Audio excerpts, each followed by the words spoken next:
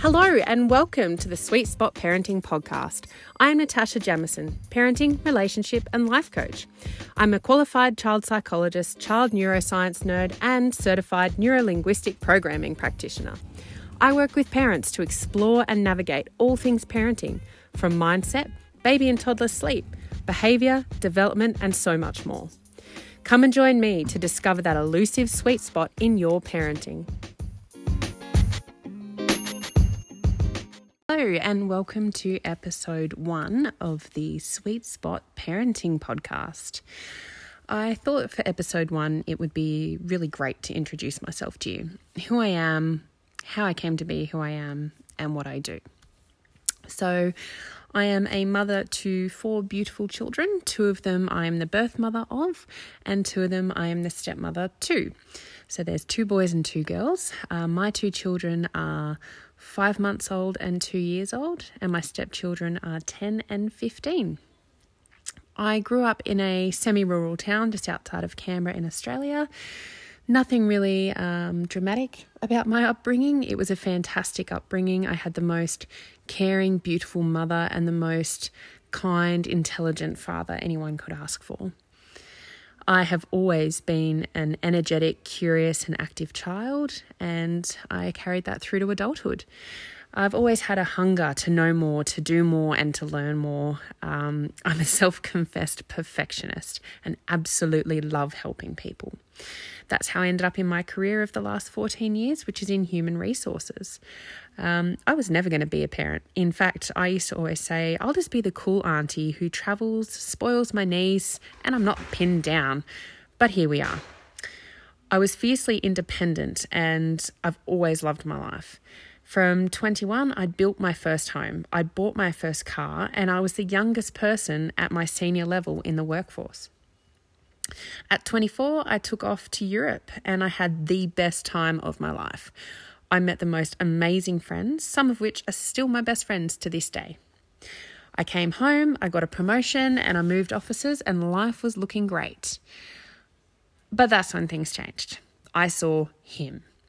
I was at the work gym and he turned up.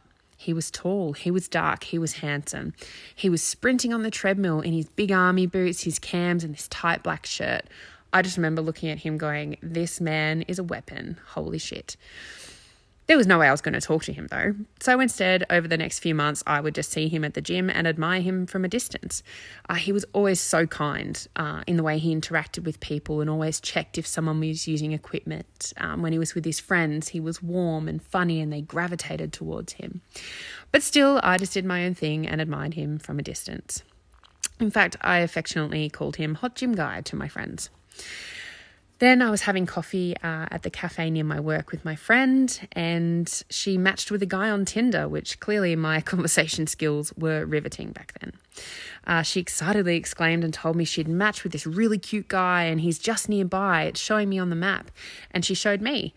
Now, I wasn't on any dating apps. I had no interest in finding a man. And when she turned her phone around, it was him. It was Hot Gym Guy. I laughed and I told her all about him and how I was just a creep in the corner at the gym, just looking at him like he was a god. And to my shock, the great friend she was, she messaged him and said, hey, Hot Gym Guy, I'm with my friend at the cafe just near you. She goes to your work gym. Her name's Natasha. You should say hi.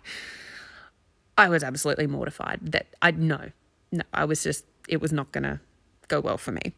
So because it was a work context, as soon as I got back to work, I jumped on the system and sent him a message saying, I'm so sorry about my friend. That was completely inappropriate. I'm really, really sorry. Please forgive her. And he wrote back and he was kind and affectionate as I'd observed him being.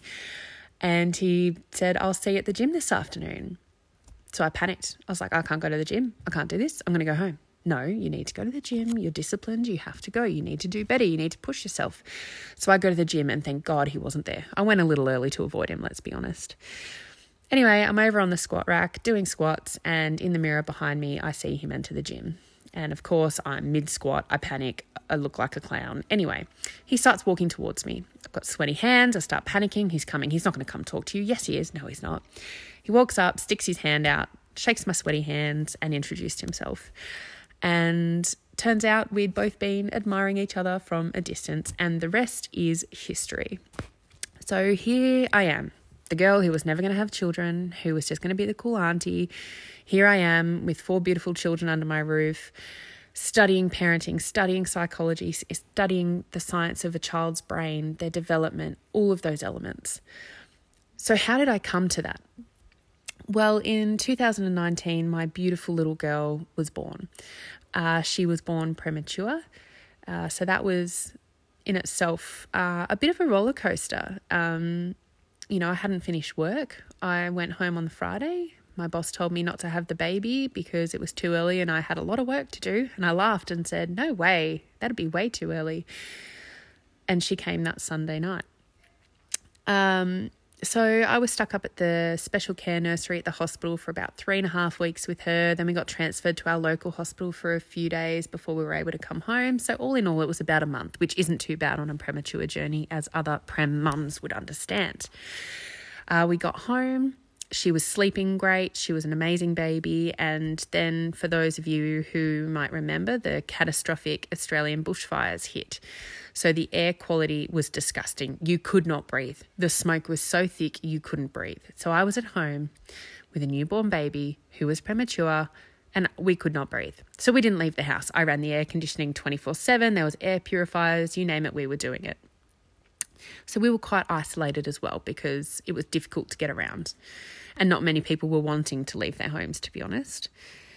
Then the bushfires went, life was getting back to normal, and then our dear friend COVID hit. So then I had a newborn baby. We were put into isolation, as was everyone.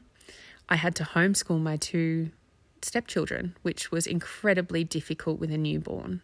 And I didn't want to let them down. As I said, I'm a perfectionist. I wanted to make sure that they were getting what they needed to succeed, whilst my daughter was getting what she needed to live. And I forgot about myself completely. Her sleep went to shit, to put it bluntly. She got really sick at about 5 months old, and so I'd cuddle her to sleep, and she decided that was the best thing ever, so she never wanted to stop. So my beautiful sleeper was then waking every 1 to 2 hours overnight. Plus I was homeschooling, plus I'd gone back to work, plus I was trying to maintain a house and be the good housewife. It was all a lot. So this is where I would say was the turning point for me with my daughter. I started buying various sleep programs, working with sleep consultants, researching the hell out of everything to do with sleep, and just feeling like an overall failure. I was surrounded by other parents and mothers who were telling me their children were sleeping like angels and never waking up, which I would later find out was total bullshit because my husband was friends with their husbands who would be complaining about little Johnny waking up numerous times overnight for a feed or a resettle. So I found that I sort of struggled in the aspect of, I felt like I was failing because everyone around me was apparently doing well. All these sleep consultants were telling me my daughter should be sleeping for X and for how long and blah, blah, blah, blah. And I really spiraled. And I think ultimately it comes down to the absolute pressure that mothers in this day and age and fathers and parents face with regards to, I guess, succeeding and being this amazing Instagram-worthy parent when we're not. We're not all like that. So we feel the pressure to tell people we are when we're not. And I took a vow that day to never bullshit anyone, and I've never bullshitted anyone at all about parenting. It's hard work and children are not perfect, funnily enough. Neither are we. But I also found through buying all these programs, I lost my intuition with my daughter. I would watch the baby monitor constantly. The second she'd squirm, I'd go in there to resettle her because the program said she should be asleep for 2 hours this sleep. She'd be looking tired and I'd keep her awake because the program said she should be awake for 3 hours at this age. I just lost all intuition with my daughter. It was at that point that I knew something had to change, and it had to be me. How could I expect my daughter to self-regulate when I couldn't do it myself at that time? So I put in the work, I threw out the guides, and I studied. I studied everything sleep and behavioural related that I could. I switched off the monitor and I listened. I listened to my child. Is she actually crying or is she just making baby noises? I removed the external factors that had taken away my intuition and I tuned in with myself and my daughter. I coached myself. I was a qualified life, relationship, and parent coach. I'd studied NLP, but I needed the penny to drop, that she needed me to apply everything that I knew to her and to myself. Often the issues I see in life coaching originate from triggers formed during our early years.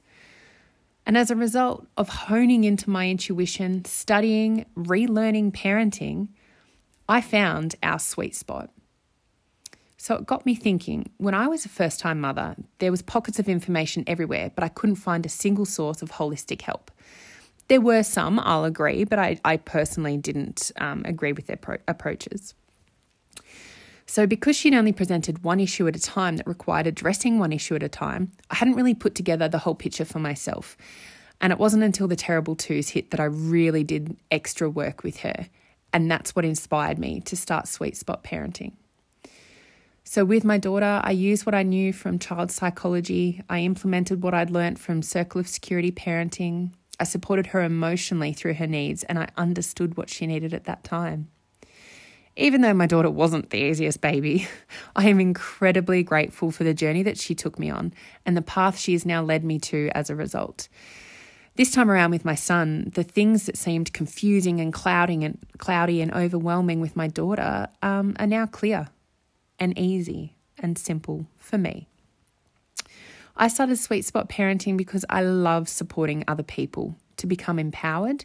And in this case, I want to support parents to overcome the overwhelm and find their sweet spot.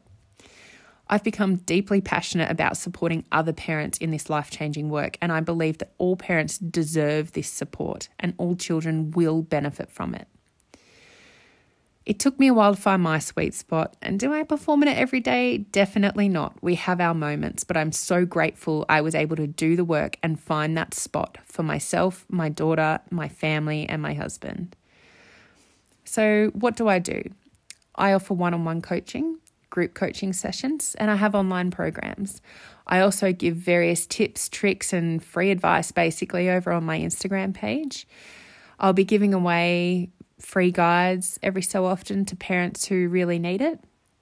So if you would like to come and join me on my adventure, you can find me at _sweetspotparenting_ and find out more about me. Drop into my DMs if you have a question, and make sure you like, subscribe, follow, share to keep abreast of all the issues that I'm talking about and keep up to date with my podcasts and information.